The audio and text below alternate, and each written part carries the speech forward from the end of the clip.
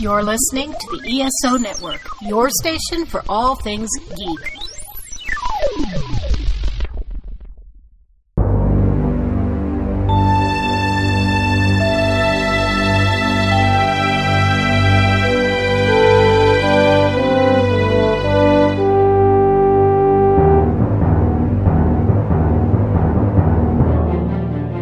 Welcome back to Earth Station Trek, a show where we trek from the early days on NBC to the future on Paramount Plus and everywhere in between.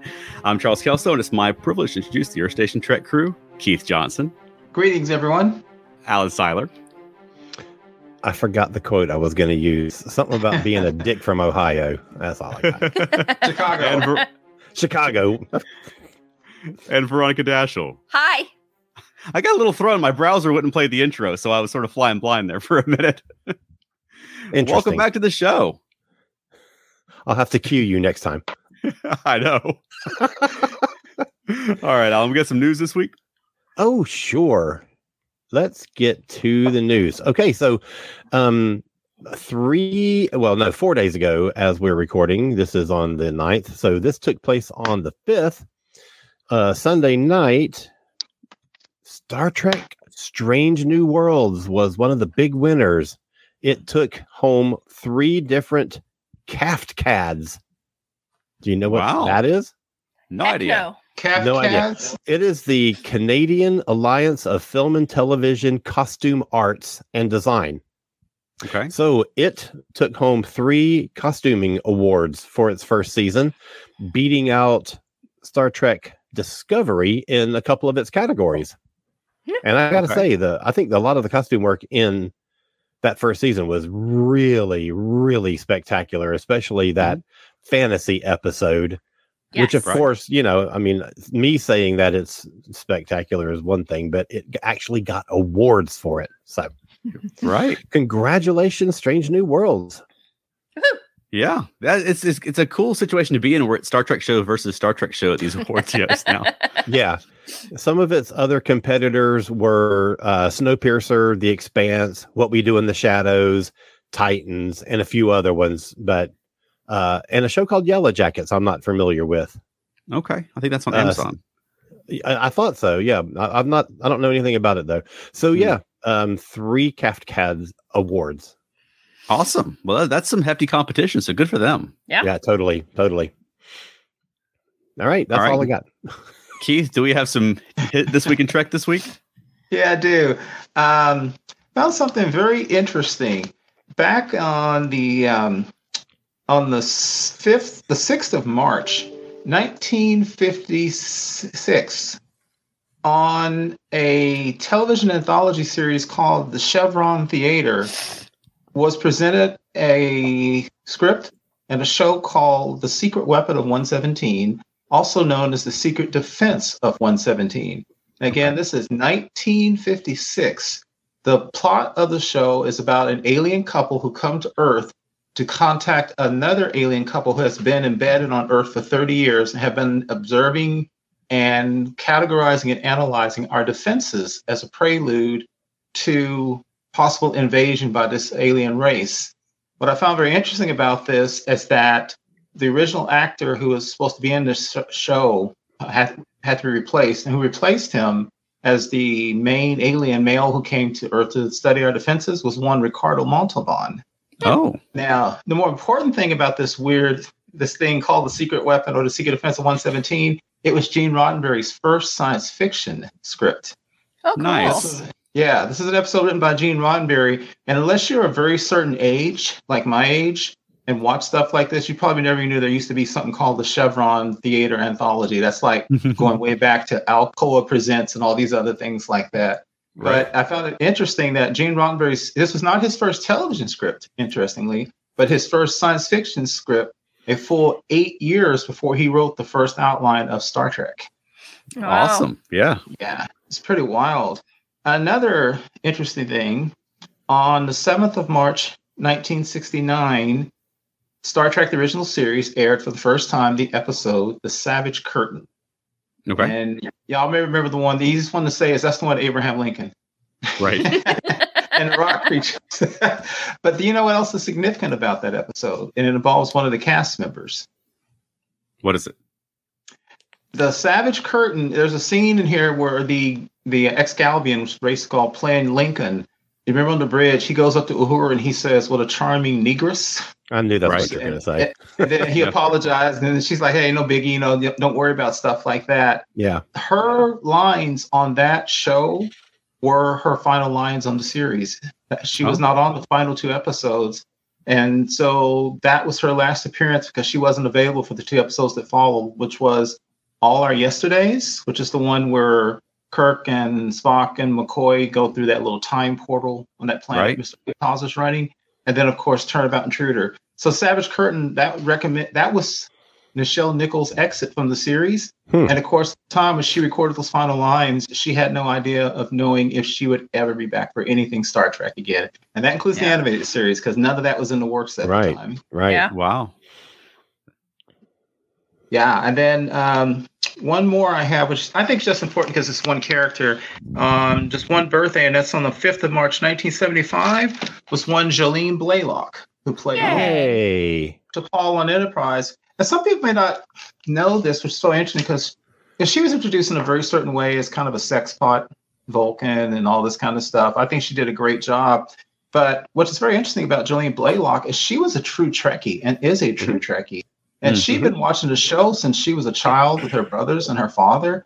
And so she was one of the people, unlike a lot of the other stars, who knew Star Trek coming in and really, really was just ecstatic about being part of Star Trek, which I think sometimes makes the fact that Enterprise only got a 4-year run. And, well, it's being appreciated now by people. It didn't get the appreciation I think it deserved, even more interesting. Yeah, absolutely. She was very outspoken about her displeasure with the way that Enterprise went, and she did it from the point of view of being a Trekkie. Like as a fan of the show, she was the one. She kind of voiced fans' criticisms of it while she's on the show. That's not the smartest move, but it worked out okay for her. I guess they didn't fire her. They're not getting rid of T'Pol. Yeah. No, Rick Berman's not firing her. yeah, Right. exactly. She was great on that show, though. I think she was really good as T'Pol. I think so too. And she Loved her. got better as the show went on. And some people may not know that originally they were thinking of making. There was a couple of things. There was also a thought originally making T'Pol part Romulan, which they were thinking about giving her more emotional beats, the same way they were thinking about doing that with Saavik in the movies. Right. And also, of course, I'm sure you guys know, but the original thought was that T'Pau, the lady from Amok Time, was supposed to be on the ship. And I got to tell you, sometimes the fan service and callbacks kills me. I would have just hated it if they had actually had T'Pau on the Enterprise. So Yeah, that wouldn't Right. have worked. I yeah, don't think. yeah, and that's this week in Trek history. Awesome. Well, we'll take a quick break to promote a fellow ESO Network podcast show. But stay right there, because when we get back, we'll be talking about the 4th episode of Star Trek Picard Season 3.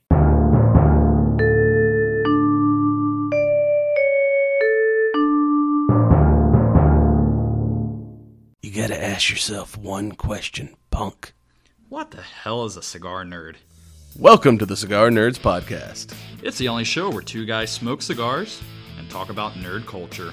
Do you like movies, games, comics, sci-fi, pulp culture, and beer?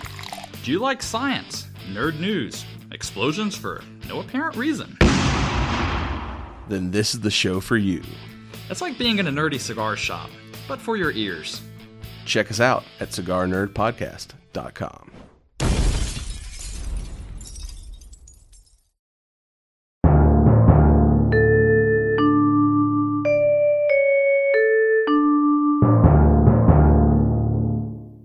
So this week was the 4th episode of Star Trek Picard Season 3. It's next week. We're halfway point. Right. That's insane. We're zipping through this thing. We are zipping through this thing, but they've been stuck in along. they've been stuck in a nebula for 3 episodes. I don't care. Basically. It's been interesting in the nebula. Yes. The first season they were on Earth for 3 episodes. Oh, I know. I would much rather have them be in a nebula on the ship than Right. Mm-hmm. These are big, hefty episodes too. Yeah. They Yeah. really are. You can Like tell they're- they're dialogue heavy too, especially today's. This one's very talky. Right. Yeah. I don't think it needed to be a whole hour. They could have told the story they were telling in 45 minutes. I agree, Alan. I was watching it and I started getting a little Discovery deja vu. Just a little bit. We always talk about how in Discovery sometimes they spend a lot of time talking, and there was just a little bit of that in here. And also, I got to say personally, as I guess jump to the end some, I don't really like the way Riker has been portrayed. Ultimately, even when I know he's got some family problems, his kind of caution and him even doing weird stuff like quoting regulations to kind of hide. Mm-hmm. He reminds me of all the guest stars in the original series that were always kind of wimpy, and Kirk had to step in and tell him get lost and I'll take over. So I kind of don't like Riker's portrayal here.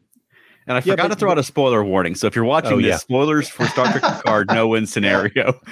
But go ahead, Alan.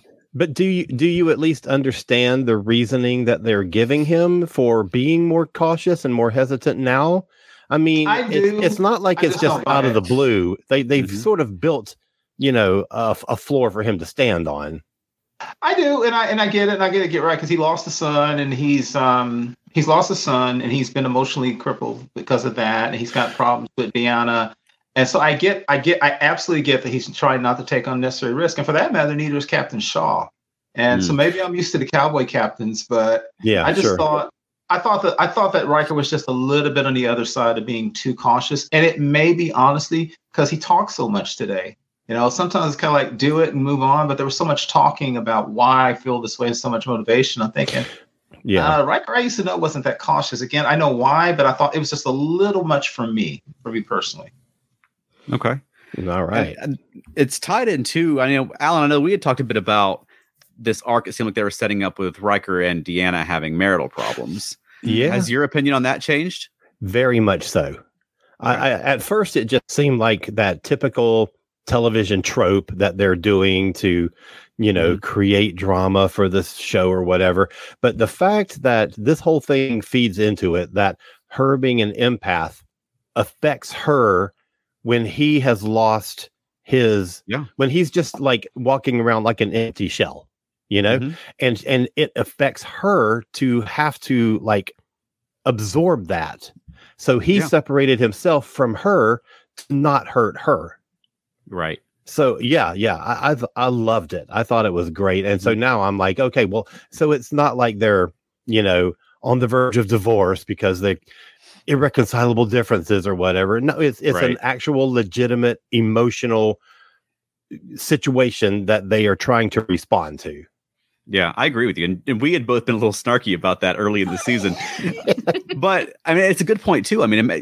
Grief is difficult enough to deal with for a human. But imagine being empathic and you could feel the grief or lack of it from those around you.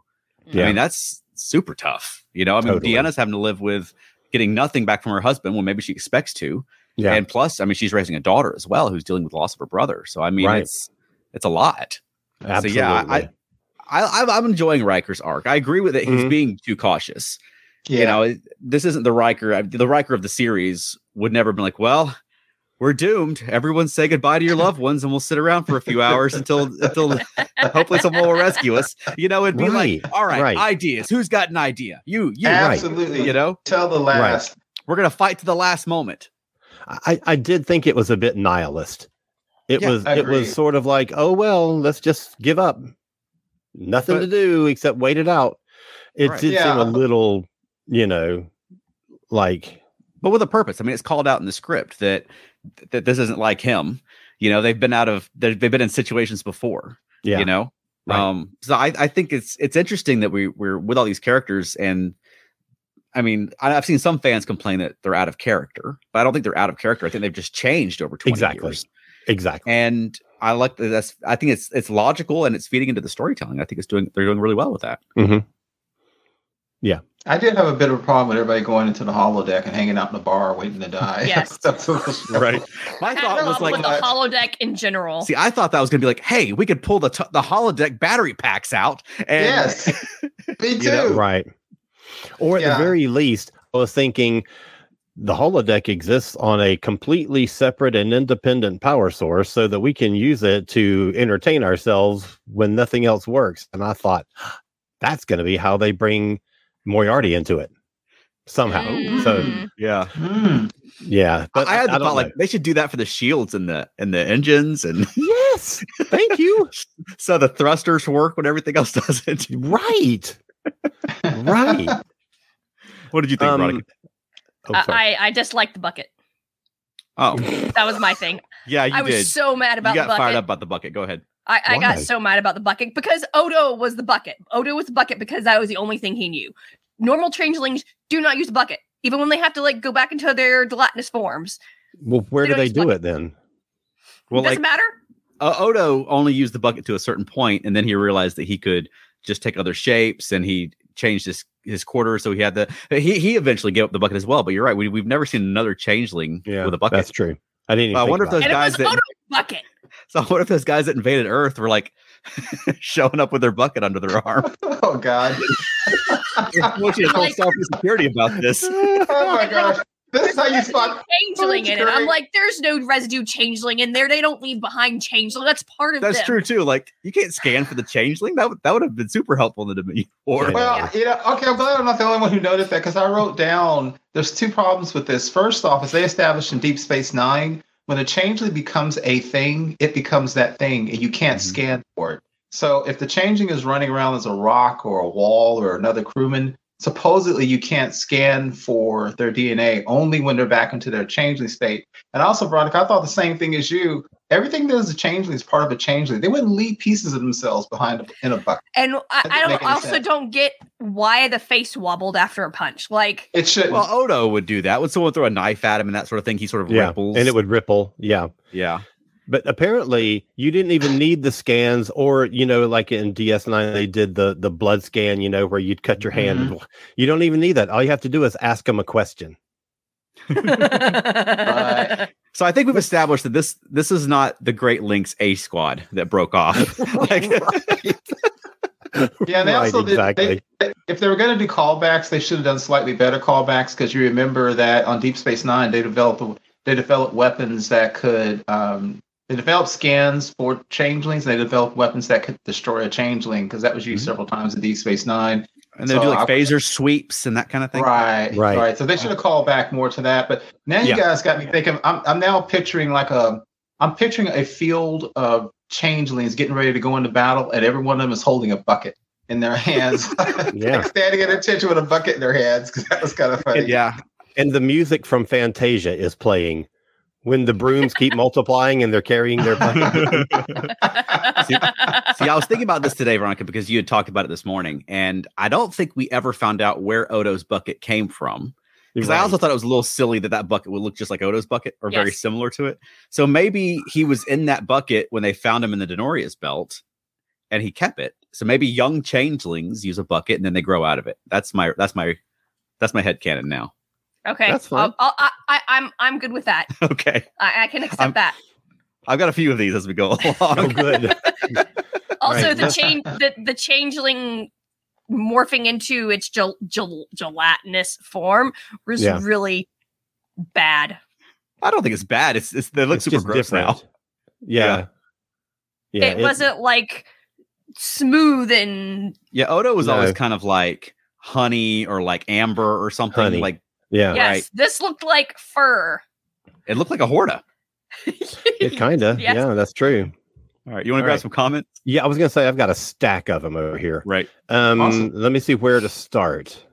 Let's see. Michael Phillips. We'll start over here. Michael Phillips says What's up, that Michael? he loves the Excalibur. So this is going back. We had comments all the way back from news and the history, Sorry, everybody. so- Sorry, guys. yeah, we got sorry, excited. y'all. He does. I do an impression, which is probably lousy, but it amuses me, of the Excalbians. That's hilarious. You gotta Okay, record so that and let us hear it, Michael. Call us on our hotline. Yes. Yeah. exactly. 307-387-1701. Okay, Michael Phillips. More importantly, says this was his favorite episode so far. That's Awesome. really interesting. Ah. Yeah. Yeah. Wade says, "You don't think the loss of his son would change Riker?" I do. I do. I do. I do. It just changed him a little much for me because in combat situations, I would think that a lot more of that Riker would come forth. That would be a little bit more action oriented than He what I wants him- saw. Just a smidgen. He wants We're them to early in be the changed season. by the experience, but he still wants them to be the same as he used to be. Well, sometimes that's what snaps you out of it in life or death situations. Well, I can see him. That being is true. sad, That's a but good point. Yeah, I thought he was just a little bit on the other side of too cautious for me, just a little bit. Yeah, We are still early in the season, so I exactly. bet we'll get that later on. Oh, I'm Mhm. 100% certain that's coming. Matt Switman says 100% agreed with Michael Phillips. Great payoffs for things set up in the previous 3 episodes. Oh, so you guys are loving this episode. That's awesome. Michael Phillips says, yeah, it's weird because I basically predicted everything that would happen, but it was even better than I predicted. The asteroid payoff was great. Yep. Yes. Right, exactly. I keep wanting to say Tiger Beat because that, magazine It's in the fun 70s. to say. Exactly. Says, LOL, you guys so beat me to the punch on all these points. Awesome. Dan Leckie says something reminded him of Reed in Shuttlepod 1. I don't know exactly what that refers to, what it was that reminded him of Reed. Right. But Matt Swetman says, sure, you can take away life support if the power's needed elsewhere, but that power for the holodeck is off limits. Darn right. I have got to have my holosex if I'm going to die in a, airless, fiery. Anyway. Right. Tiger Beat also says, just another thought. The captain or CO is very influential on the mood of the crew. I agree. Another reason I wanted Riker to be a little bit more action oriented, just a True. little bit. Michael Phillips says, well, every living thing leaves cells behind, like dead skin cells, waste, etc. Surely changelings would leave something behind. There's got to be some residue. No. Every single cell of the changeling is part of the changeling, so they never leave residue behind. At least not that we ever saw before. Especially not that much goop in a bucket. But they certainly can, because the drop becomes the ocean, just as the ocean becomes the drop. Help me out here, Veronica. No, they're not in the Great Link. They don't leave anything behind. And when they leave the Great Link, they don't leave anything behind. I'll say Kira has a stronger stomach than I do.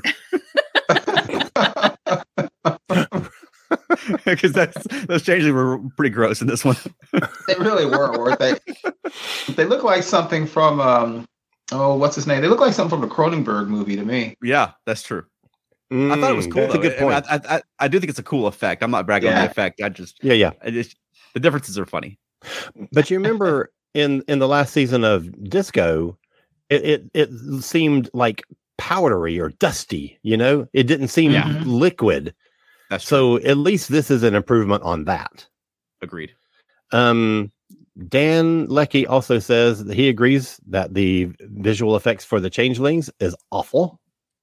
Okay. I wouldn't go that far, but I think it's different. Right. And he also says Riker's nihilism reminded. Oh, it was Riker's nihilism that is what reminded him of Reed. Okay, that makes sense. Okay. Yeah, awesome. Part 1. Yeah, Reed was a little bit on we're gonna die. Let's just die with honor and dignity, rather than somebody like Kirk who'd probably be fighting to the very last second. Mm-hmm. Right. Sure, yeah.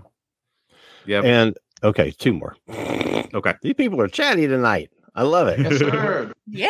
Let's see. Tiger Blade 2002 says, one unexpected thing in this episode has nothing to do with it, but the original Captain Kane is a tactical walking stick you can buy on Amazon. Oh, how much? Interesting. I see a cosplay coming on. Right. And Dan says, watching this show is a great way of celebrating my 40th birthday. Well, happy birthday, Dan. Happy birthday. Woo-hoo. I wonder if he's in Scotland. I wonder if it's his actual birthday here in America. I don't know. I don't know how far apart we are. I would guess so, because it's the same day. Happy birthday, Dan, and happy birthday to a fellow Pisces, because my birthday is Saturday, but I ain't 40. Not yet. Right. Okay. Michael Phillips says, can we just talk about how great Todd Stashwick was in this episode? Mm-hmm. Brilliant character. I agree. I have really enjoyed him this whole season. Mm-hmm. I think he's just been fantastic, and I love the character. And that's what I thought of when Michael Phillips a minute ago said, I predicted everything that was going to happen in this episode, but it was better than I thought. Yeah. That was my thought about Captain Shaw, because I expected that he was involved with Wolf 359. I think everyone probably did, but almost everybody, a few people, someone did, because of his anti-Borg thing, but his delivery of that monologue was incredible. Yeah, it really was.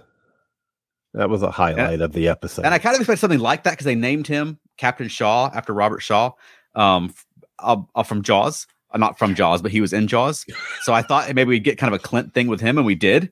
But he's a powerhouse of an actor. Yeah, totally. I'm going to say I don't mind cursing in Star Trek episodes. And I know some people are opposed to that. And there's one person in particular I can think of who just hates it. Yeah. So even though I'm fine with it, I don't really care about it. And I certainly think that in the situation that they found themselves in this week, where they all thought they're going to die, I don't have any problem with it. I don't like it coming out of Picard's mouth. I don't like Picard saying the F word. Right. It just seems wrong. I used to get more worked up about that when my daughter was when Star Trek first came back in 2017, my daughter was 11 and I was excited to watch Star Trek with her. And all of a sudden it was TVMA. So I had a lot of annoyances related to that. But also, there's a lot of things about Star Trek that were just the way they were because of television. Exactly. Like the fact that people didn't curse because it was on television and it was a family show. But also they didn't use contemporary music because it was too expensive. But it's sort of the aesthetic of Star Trek, though, that it doesn't upset me when it's different. It's just like, huh? Yeah, Star Trek is sort of like a stylized universe. Exactly. And so when they contemporize the dialogue, and now every episode has a 20th century song in it, and it's just I don't like the song use. It just takes me out of 25th century. You can save some money by not using 20th century songs. Star Trek Paramount Plus. And I like that they sat around listening to opera and jazz and reading Shakespeare, high-minded stuff. Yeah. You can imagine they're smarter than we are. Which they are. Yeah. I didn't dislike Picard dropping the F-bomb so much as it didn't seem right coming out of his mouth. It just didn't hit him, his character. Yeah, that's what I'm saying. It seems out of character. And it was such a moment in season 1 where the Admiral cursed him out using the F word, the effing hubris. And that seemed like that made a point, It's like, this is the great Picard, and here's a woman who is just not all that enamored with his greatness and is going to tell you it doesn't work coming the other way around. It doesn't work coming from him, I don't think. Yeah. That's just me. I'm okay, sure a couple of things like it though. Yeah. But does Patrick? Because I don't know. I think it seemed like he was opposed to it at all. Not just saying it, but having other people say it too. Anyway, Matt Sweatman says that he's okay with Tilly using the F-bomb occasionally, and that's fine. Yes. Anonymous Facebook user says Tilly can say anything and make it sound innocent. Aw. Tilly fan, huh? And Tiger Blade 2002 says, agree with the use of contemporary music. It's a lot this year. It is. And sometimes it works and sometimes it just, doesn't. Sometimes it sets a good tone for the scene or whatever, but I don't need it. I just don't need it.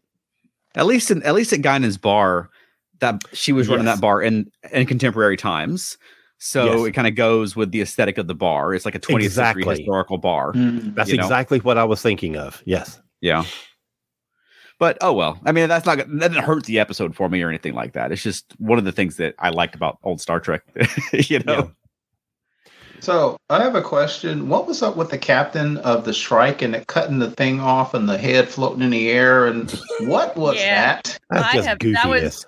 That's goofiness and gross. Is she a changeling? Well, even if she is, why she have to cut her hand off and it floated in the air and turned into I literally was trying to figure out what was going on. I'd taken some muscle relaxers and I thought maybe they were messing with me. I think she took some muscle relaxers too. She just took too many muscle relaxers. Yeah.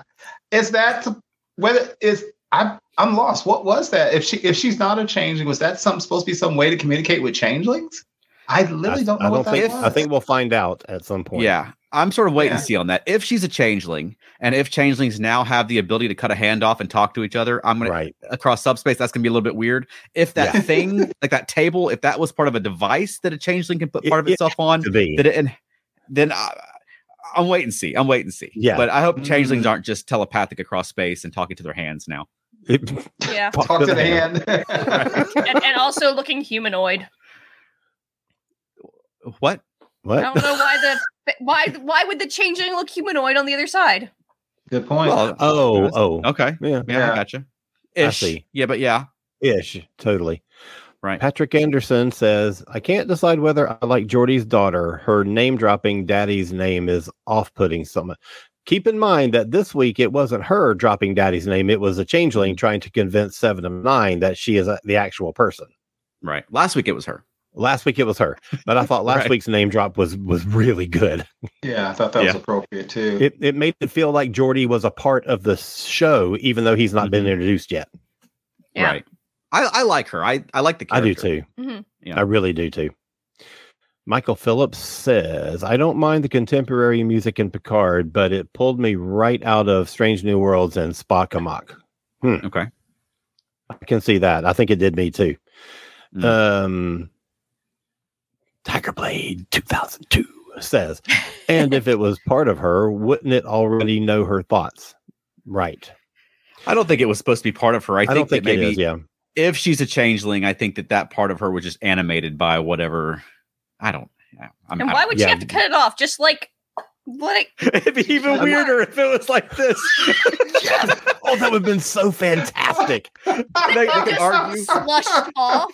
But the thing is, she cut it off. That's but true. Then it just slithered right back up onto her. Why wouldn't it just slither off by itself? Yes, exactly. Why did it not slither off? Yeah, goofiness. I'm not getting it. Now, one thing I did like about the scene, outside of that weirdness with the hand and the strange floaty head, was her going from almost abject fear when the floating head threatened her, and then she goes back to the chair, and then she is that cackling maniac again, and she's that's what I forget. Yeah, it seems like that's an act.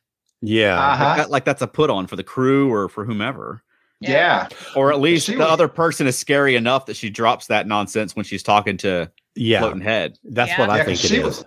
She was terrified when they were talking when it was talking to her. I thought that was an interesting thing. Also, did you notice how they do keep playing the V'ger music? I love that. That blaster beam sound. I love that. I love it.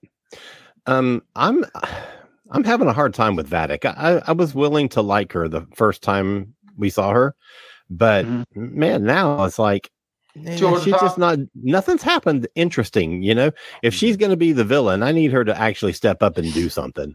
Is she looking one note for you, Alan? I guess. I mean, she was 2 notes this week, scared and back to normal Vadic, but it just didn't, nothing's working for me so far. And you could do the big evil bad guy in the big evil ship. And it'd be interesting. Like the guy from Year of Hell springs to mind. Yes. Oh, yeah. Super interesting. And it was that same sort of setup where big evil guy with a big evil space gun, but it worked. I need more from Vadic to care about the god. And first of all, this episode was the longest of the season so far. It was It was 58 minutes. I mean, I get to watch this on my lunch break, and I had like 50 seconds when the episode was over to get back to my desk and clock back in. So I need that to stop, first of all. Second of all, it seemed so much longer than it actually was because it didn't break it up with the other storylines that are being told. So we didn't get any Worf and Raffi. I was very disappointed with no Worf or Raffi. Yeah, me too. And I think, they didn't want to pull focus away from the crew focusing on its own mortality. You know what I mean? But first of all, I felt the loss of, not getting the continuation of that other storyline. But at the same time, it just made this episode drag, I thought. Yeah, it was a little, I felt it was a little, it dragged a bit as well.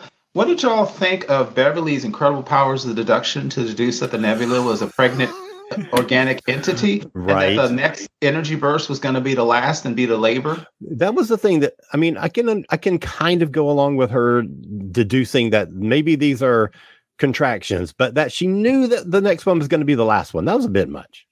Yeah. Yeah. I had some problems with this one. I liked that they're using her doctor ability. She's been a space doctor for a long time. Yeah. And I like that she's active in solving the situation. She's the only one who came up with a 100%. solution when everyone else was just waiting to die. Right. Yeah. You know? Exactly. And I like that she recognized something in nature that she has sort of experience with. Exactly. Agreed. I don't know. Yeah. I thought it was a bit of a stretch for her because for all she knew, heck, I hate to say this, for all she knew, it could have been convulsing about to throw up because they're inside of it. It That's could have true. been other bodily functions other than giving birth. So I thought deducing that it was a living being, that's okay because they've seen that everything from Tin Man to the Cloud Creature in the animated series Mhm. to the giant amoeba in the immunity syndrome. But deducing that it was pregnant, that those are contractions, and then like when she said, "Oh, the next one's going to be last," I thought that was a little too far. I had trouble buying that, but it was a lot of techno babble, and I think because it was such a talky episode, my head was starting to hurt by then with all that stuff like that. I just really liked that the surges caused the lights to come on the ship, and so I could see Thank what was you. going on. Like I wish that phenomenon would just follow them around the whole season. I was going to say the same thing. I was like, hey, I mean, I understand what's going on here, but at least we can see what's happening on the ship. Right? Yeah, because it was funny because when they used all the power on the ship, I noted that too, Charles, because they could still at least have even those doggone red lights, but even. They didn't have any emergency lighting. Only the holodeck was working. So that just didn't make much the sense. Holodeck was Come working.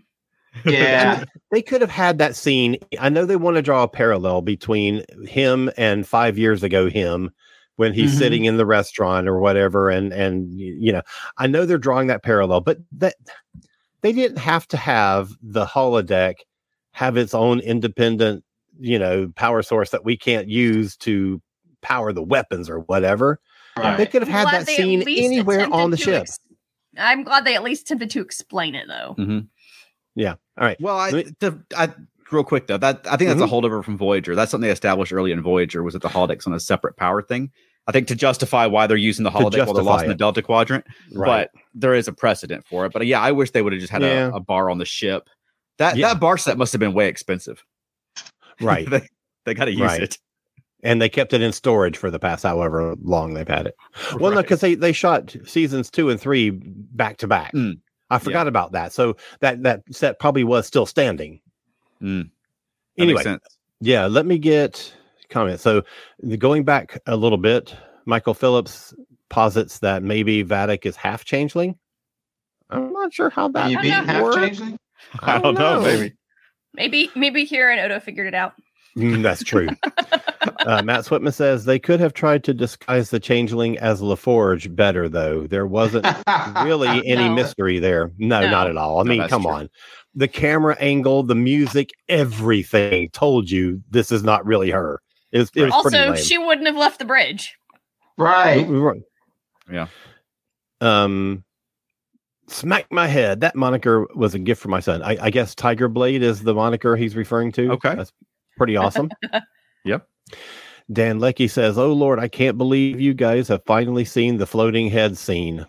Yeah, that was wild, Dan. We're trying to figure that one out. Patrick Anderson wonders what Vadic's motivation is, and we're all wondering that. Yeah. We don't know. Trust me. No. Yeah. Okay, Tiger Blade 2002. She seems like she's just a plot device to move the storyline along purely. It's not she even really moving the storyline along. Right? That's what I'm kind of wondering. Yeah. I mean, I don't feel like she's not been that much of a catalyst. Yeah. She's been a barrier and nothing else. Yeah, she's been sort of a plot motivator. Like this adventure wouldn't be happening if it wasn't for her. Yeah, but I don't know. So, Anyway, we'll see. Patrick Anderson says, I might be jumping ahead, but what exactly was stolen from Daystrom? Lore, B4, the Moriarty hologram? All of those things are possibilities, except for B4. I mean, it could be B4, but we know that Lore is in this season, and we know Moriarty is. So, yeah, it's one of those things, I'm sure. And remember that they basically said, which I find interesting, that whatever was stolen from Daystrom was more dangerous than that portal weapon. And that's kind of frightening, whatever that means. I mean, I don't know that lore qualifies for that. I mean, I don't know. We'll see. We'll see. Exactly. It depends on what they do with him. Matt Sweatman says, I suspect next week is all Worf and Rafi. I doubt it. You're not going to have a season of Picard with no Picard in it. Yeah, we need Geordi at some point. I would love a Worf Raffi episode, though. I'm not going to lie. I think that would be great. I need that. It's interesting that Michelle Hurd was in the credits, even though she wasn't in the episode. Anyway, probably contractual because she's a cast member. I'm sure. I'm Yeah. sure. Dan Leckie says that he misses Laris. I love Laris. Yeah. Love her. Every season, I say they should take Laris with them, and they don't. They never listen to us. She'd be super. She would have guessed that early in the episode. Yeah. Thank you. Thank you. Michael Phillips says, it's funny. That was my favorite storyline in previous episodes, but I didn't even notice it was missing because this episode was so good. I like this episode a lot. I didn't get the high off it like I got last week. Is still my favorite. Yes, last me week, too. like, I was jazzed up. I've watched that like 4 times since then. It was so good. But this week was good. It was just like a it was just talky episode. Contemplative. There you go. It was that too. Dan Leckie says cigar smoking changeling Vatic has been speculated to finally be a chameleoid, like somebody in Like TUC. Martia. Yeah, Kamaloid, like Martia. Yeah. And she smoked also. That's possible. I wouldn't rule anything out right now. That's true. That's true. We're in an age now where no matter how obscure the reference is, it's possible. Exactly. Okay, so just a couple more to go. Tiger Blade 2002. Could it be that the writers are being influenced by the execs, and I use that term loosely, to dumb the script down for us lowly viewers? I don't think so. I mean, I don't think so. I'm sure the execs are involved. There's a lot of executive producers, and I'm sure that the Paramount Plus folks, the CBS Studio folks, have a lot to say. But I would expect that sort of thing is more like you need to use this bar set if you're going to spend the money on it in X number of episodes, and so they get it in there. But I don't think they're dumb. I don't think the script is dumbed down. For one, I thought this was a pretty well written story. Wayne, I think what's happening to the point of what you're making is, I will say I've noticed we've all discussed with a lot of the new production crew is when they try to get deep and emotional, they can be a little heavy-handed with it, just a little bit. And I think to your point, what you're saying, Wayne, is we had was it 3 episodes of a lot of action, and then they needed to do exposition and explanation, and it's as if they dumped it all in one episode, which made it seem a little heavy. It might have been better if they could have spread what we saw in today's episode out amongst the first 3 episodes. Because we talked about, like Alan and I talked a lot in Discovery, where they were literally about to die and they'd have this 5-10 minute confessional. It just seemed awkward. And it's kind of like that here, but this time, instead of cramming in awkward dialogue in the middle of action, they use an entire episode where they crammed in almost everybody's exposition and Discovery. Picard talking to his son, Riker talking to Deanna, all that. I think that's what it was. So I don't think it's the executives. I think the writers wanted to do this way. But at the same time, you have a scene at the end where you have 2 minutes until the next contraction. So you got to get that nacelle thing done. And so then fake Geordi comes in. Fake LaForge, I should say. Fake LaForge comes in, and I swear it took them more than 2 minutes to figure out that it's her and to shoot her. So again, they are slowing down. They have stated a timeline, and they're slowing it down in order to do something that it should not have taken 2 minutes. It just drives me nuts when they do it. It wasn't as egregious as it was in Disco. Disco used to just make me bananas with their nonsense. Agree. Not as egregious, but it did stand out a little bit today with this episode. But I agree, not as bad as on.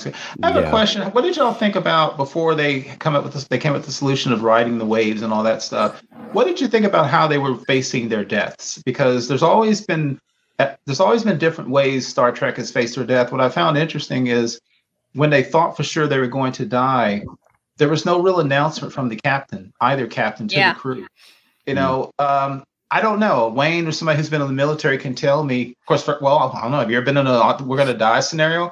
If you're going to die, I would think that the captain would walk the ship and talk to the crew before they die. Yeah. I don't know. Would they just stay on the bridge and hang out, and then the other one go? Well, let's see. So you had 3 leaders: Picard, Shaw, and Riker, and none of them gave a message to the crew.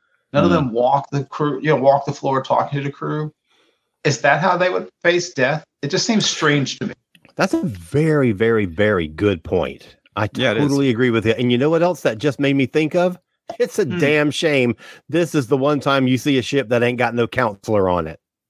Oh, good point. Dude, Troy could have had an actual job on the ship for one episode. Yeah, because I at least remember in the excellent first part of the 2-part in TNG, The Best of Both Worlds. Mm-hmm. You remember the night before they were going to battle the Borg, Picard walked the ship. That's right. And Guinan called him on that, and he even talked to her. He said, I think before the Battle of Trafalgar in English history, that the captain of the ship walked the ship, and it was a tradition.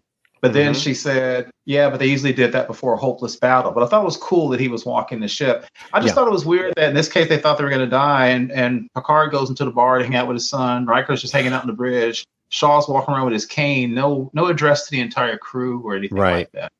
Mm-hmm. Right.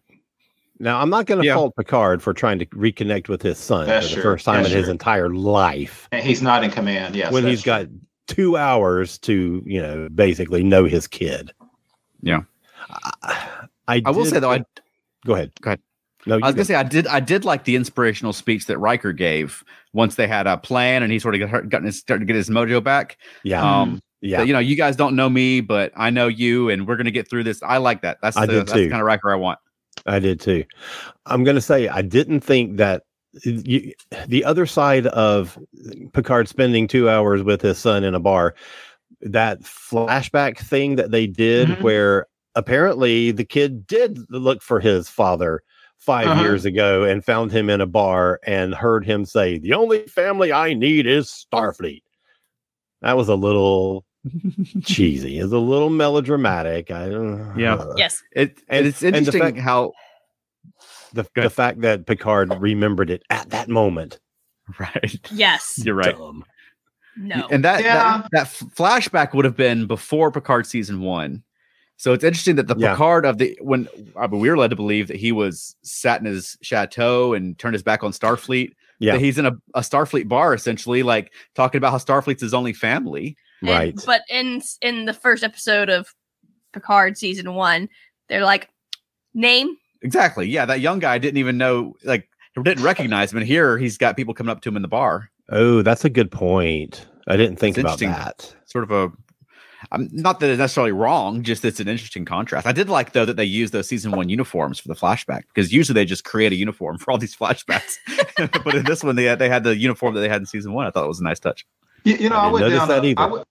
went down a rabbit hole, a crazy rabbit hole, when they kept doing the flashback and all those young, eager kids, to your guys' point, who for some reason recognizing this old Starfleet officer.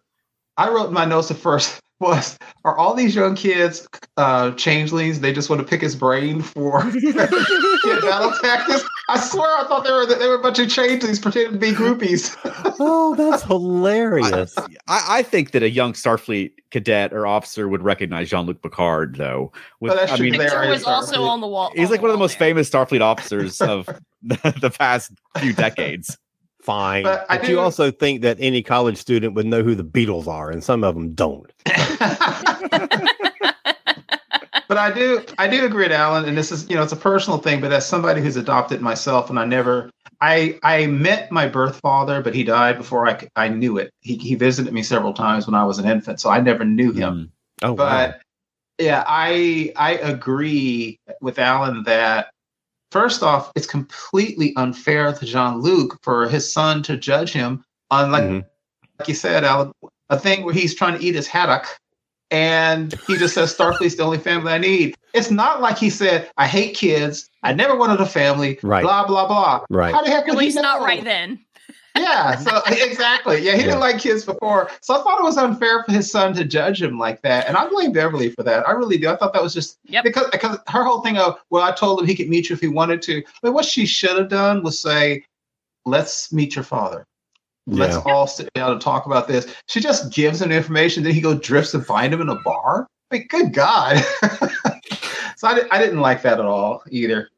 What he should have done, what I would have done if it had been my real life birth father, I would have gone up to him, worst case, maybe with anger, and said, "Oh, seriously?"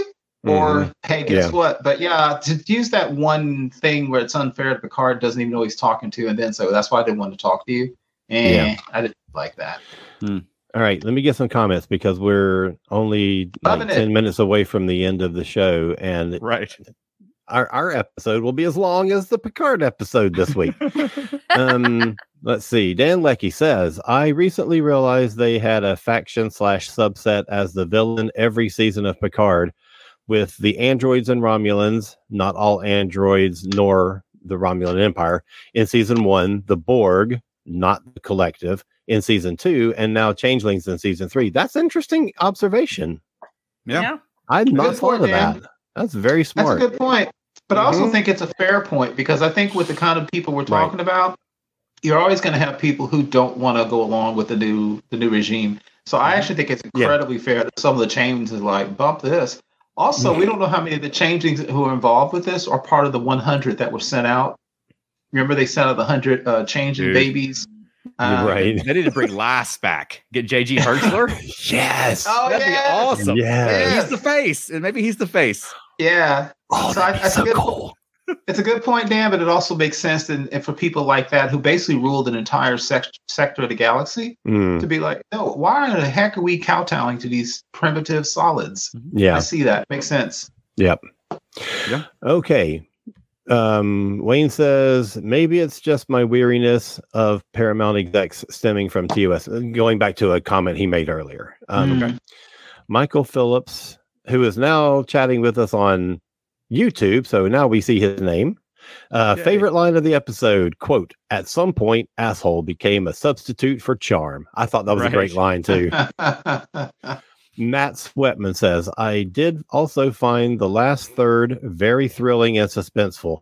And and at that point where they finally come up with a plan and the whole score changes. The music tells you this is going to be you're going to get excited again. I felt like they didn't really cheat to resolve the mess they were in. Okay. Excellent. Wayne also says, you're right. Leadership principle, keep your people informed. Correct. Yeah. Agreed. Elaine Sweatman, hello Elaine, hey, Elaine, says, I did think it was a little odd that Riker was so resistant at first about Picard's plan to save them. He was so worried that if the plan failed, they would die. They were going to die anyway. That's exactly my thought. So why not try and escape or die trying? I agree. My thought as well, Elaine. That's why Riker was a little too much on the other side for me. Yeah. Although I will say it was cool when he threw the asteroid at Vedek's ship. Yep. Yeah. I thought that was awesome. Yeah, I think Riker's a bit paralyzed by the fear of him doing something that gets all these people killed. Exactly. You know? So he's 100%. Doing nothing instead. 100%. Yeah. Okay. Before I get to that, it's almost like if we wait it out and we die, it's not my fault. If I take action and they die, it's my fault. Right. It's almost like he's trying to avoid guilt, even though he'll be dead and he won't experience any guilt. Which is what Picard was trying to tell him. Yeah. But Picard was so frustrated and almost desperate to say, Will, do something. Because starship captains don't sit around and wait for death to come to them. They just don't. Right. Wayne says, this type of show really could use an advisor on military protocol. Sure. Yeah. Would you like to be it? We can put in a good word for you and they'll hire you. Right. Because we have pull. Yeah. We're podcasters. We have lots of pull. I can't even get Paramount Plus to stop showing me ads, much less effective productions. Well, I think Wayne makes a good point because sometimes it's kind of cool because the stuff they do in the Star Trek franchise shows, they lift it from real life military, but sometimes it doesn't apply. For example, I'd imagine that in real life military in the Navy, when you have you have the con, which is an office that has windows, you probably would dim the lights in combat situations, especially at night, so that the enemy can't see you. But in space, you don't really need to dim the lights on the bridge when you go into red alert. So I think there's little things like that they still hold over from real life military. It just seems cool, but I don't know how practical it is. Right. Yeah. He expands on his comment by saying no military leader would wait around to die. I That's feel right. like no one would wait around to die. And Well- you know, the shows have had scientific advisors before. It's not unreasonable for them to have military advisors. Agreed. That's a good point. Yeah. And in Riker's defense, I mean, what he was saying was that, I mean, Starfleet protocol is to, if your ship's disabled, sit tight and wait for rescue. They probably have some kind of rule about don't do something crazy and get more people killed, like chill. And, you know, he's probably thinking that Starfleet's going to come looking for the Titan. We're missing. Right. You know what, Charles? You know what? I surprised myself because I try never to be like the typical fanboy kind of Star Trek guy. But I swear to gosh, when Riker said, according to Starfleet protocol, I literally was like, hey, you can't do that. Captains don't quote Starfleet protocol. You blast Starfleet protocol. I'm not used to a leader who follows protocol and says it. So that actually shocked me. Well, I am a fanboy, so I don't mind. So I got a few points on that I wanted to say real quick. Okay, fudge Jack Crusher's age. Vanity Beth reported to us last week that he had said in an interview that he was 23 to 24. That's what I thought. They keep saying that this season is set in 2401 and Nemesis was 2379. So it's only been 22 years. So they're fudging it by a few years at least. Okay. Because he would have been born before Nemesis, which would be very strange. Also, the original Jack Crusher, this is the first time he's ever been referenced to as having been a classmate of Picard at the Academy. It's been pretty accepted that Jack Crusher was about Beverly's age, like quite a bit younger than Picard. And like at that flashback that he recorded for Wes, he was like in his early 20s. You know, right. So, which isn't a big deal or anything like that. Just interesting to note. I thought they did the same sort of thing with Beverly and Nemesis when all of a sudden she recognized, she acted like she knew Picard at the Academy when he showed her that Academy photo, which she wouldn't have. She'd been too young. And then it's the Titan I had talked about before, how they're sort of being very cagey about whether it's a refit or whether it's a new Titan.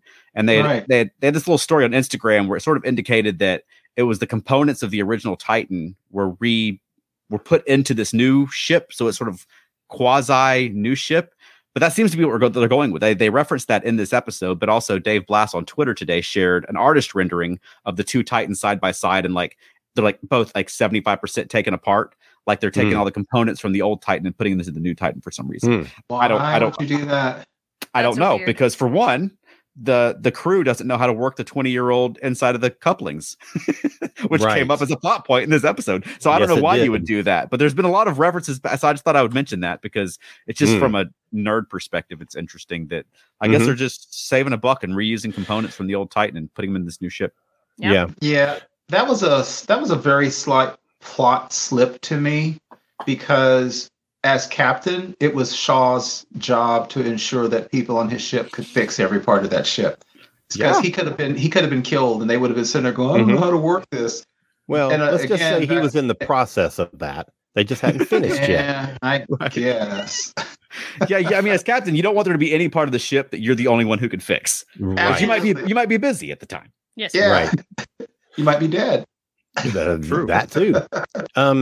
We've only got a couple of minutes left, but I do want to talk about, and we haven't gotten to this at all, the further relationship that we saw this week between Seven and Shaw, which I thought was super interesting, and I love their dynamic, and they sort of come to a begrudging, respect for each other kind of thing, and I thought that was really well done. I really enjoyed it. Yes. Yeah, and I'm hoping that his arc is going to end with him calling 7-7 and accepting her as a person, so that I can love him, because I want to love him. You know what I mean? Right. Because he's a great actor, and they're giving him great material to work with. Yeah. It's a character you love to hate right now. Yeah, and I really liked, the whole trip up with the changeling is that she called her Commander Hansen instead of Commander 7, which she normally calls me that out of respect. That was a great line. Very pointed. I thought it was great. Yes, that was good. Dan is. Oh wait. Let's see. Let me see. Okay. Back to our previous topic. Wayne says it grinds my teeth to hear them use military sound bites instead of actual terms and language. Okay. I can understand that. Michael Phillips says to Tiger. I'm getting confused now. He says to Michael Phillips, yet they use a pseudo protocol like our modern military quite often. Yes, Dan Leckie would like to know. Military. Yeah, totally. Dan Leckie is interested to know what we think of the aliens. They were very space babies that were born. They were very squiddy. Yeah. I thought it was space squids. I like it was something Star Trek-y. It's not just pew pew. You know, there's some Star Trek thing. They use the like nature, and there's a birth, and gave Riker some hope, and I thought it was good. Yep, I enjoyed it. Mm-hmm. The music was very good too. Mm-hmm. That's true. He also says, I wish they'd have some reference to Seven as Para. It would refer to her original name. Okay. All right. So we're at the 1 hour mark. Mm-hmm. Wow. Amazing. I know. I was like, I told Chuck before we went live, I'm like, I don't know how much I have to say about this episode, because I did enjoy it. We had people that had a lot to say about this episode. Yeah. I really enjoyed this episode, but not as much as the previous 3. That doesn't mean I disliked it. I didn't dislike it at all. Right. But I think it's interesting. Yeah. Go ahead. Yeah, go ahead. I'm sorry. I cut you off. I'm done. I think it's interesting you said down, because it was actually my least favorite of the season so far, but I still like. It felt I felt more the Discovery touch to it, and since I don't love Discovery and some of the new track showrunners, some of it turned me off a little bit. But I think it's awesome because at least 2 people said it was their favorite by far. Of the season. I think that's great. Yeah, totally. Yeah. And I love that everybody's joining us live for this. It makes it a lot of fun to get everybody's comments. Now, I know not everybody can. So if you're watching or listening to this after the fact, if you can join us at 8 p.m. Eastern on Thursdays, drop by the Earth Station Trek YouTube or Facebook group, and we'd love to have you. If not, we have a hotline where you can call in and record a message with your thoughts about an episode, your thoughts about the season, some Star Trek idea. Or if you have a question of the week you want us to address on the show, we'd love to be able to get your voice onto the podcast as well. No one's going to answer when you call. It's just Veronica with a cute little message, and you could leave a voicemail. And the number for that is 307-387-1701, like the Enterprise. That's 307-387-1701. You can call the Earth Station Trek hotline. We'd love to get some. They'll just email us an MP3 of your message. We'd love to get it onto the show. Yeah, especially questions of the week. Do that. That would be so fun to have a voice actually ask us the question of the week. That would be great. Yeah. You're going to check the voice line, Charles. You're going to hear something like, your existence is ended. That's my... Pursue. Okay, I will. I promise. Okay, you guys got me seeing the Captain Vatican in a whole different light now. Oh, God, that's funny. All right, Alan, where can people find more of you? All right. Well, I have another podcast on this very same network called Modern Musicology. And we've in the middle of a string of great episodes. This past week, this week, we put out an episode where we interviewed a lady who was a photographer in the 70s on the LA punk scene, who used to hang out with Joan Jett and Blondie and all these kind of people, and was the person who booked the Bangles' very first gig. And she was amazing. It's one of my favorite interviews we've ever done. She was so cool. So go check that out. Or you can find me at cosmiccreative.com. KOZMIC creative.com. And Tiger Blade is wondering if that podcast is on YouTube. It certainly is. Just search for Modern Musicology Podcast on YouTube and you'll find it. I'm going to listen to that tonight. That sounds awesome. Now, if he means live shows like we're doing this, no, we haven't done that yet, but I keep wanting us to. So we might. Alan, if you could display my comment, if you're able to, with the phone number so people can see it. Oh, yeah. Look at that. 307-387-1701, the Earth Station Trek hotline. All right. Just remember the jingle. 307-387-1701. Engage. Engage. If you're on the audio podcast, you missed our little dance, but it was Right. all right, Keith. Where can people find more of you? You can find me on Twitter, Instagram, and Facebook, primarily the ESO Network Facebook groups, and our Earth Station Track, of course, where now that I'm healing from all these problems I've had recently, I'm starting to post a lot more. So look for me like every 5 minutes there. Yes. Every 5 How about us, minutes. Veronica? Feltnerdy. One more time. Feltnerdy.com. And Monkeying Around, a podcast about the monkeys. we've got a couple of big episodes coming up on Monkeying Around. Mhm. Do you want to? We have a big guest who Yep. we interviewed, and the interview went so well. Like I was motioning to Veronica about an hour that we need to start, wrapping it up, be respectful of time, and then he went and got his guitar, and, and it went for almost another hour. Oh, that's awesome. Veronica, who was our guest? We had Marty Ross of the New Monkeys. Yes, he on our has a lot podcast. of really interesting Hollywood experiences of his 15 minutes of fame as being one of the New Monkeys, and like on Including a Star Trek connection. that's true, but also Wow. like the Star Trek cast, there was a lot of pushback from the original Monkeys and the fans at that time. Mhm. Yeah. Now we know the Next Generation cast were able to stay on the air, find their feet, push through it. The New Monkeys weren't. They were canceled after 13 episodes. Right. So dealing with that over 30 years and his relationship with Monkeys fandom has been really interesting. And also his relationship with Mhm. Hollywood. It was just a super interesting and fun interview. He And has he's so much energy. yes. Yeah, That's we so could have cool. I left. can't wait to hear we it. didn't. We asked 3 questions, and then he just So that'll be the going. next 2 episodes of the Monkeying Around podcast. So I recommend Nice. it. It's been a lot That's of fun. super cool. That's Yes. going to be so awesome. All right, Veronica, do you have a closing for us this week? yes. Let's boldly get the hell out of here. Hey, great job. Thanks. That's great.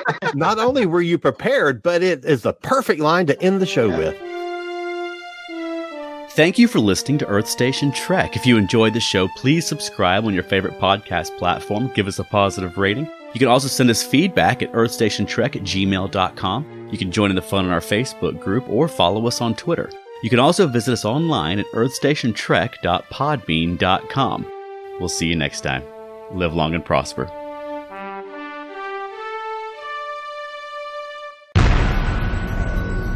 This has been a broadcast of the ESO Network.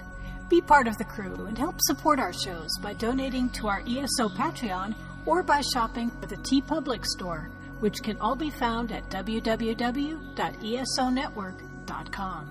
The ESO Network, your station for all things geek.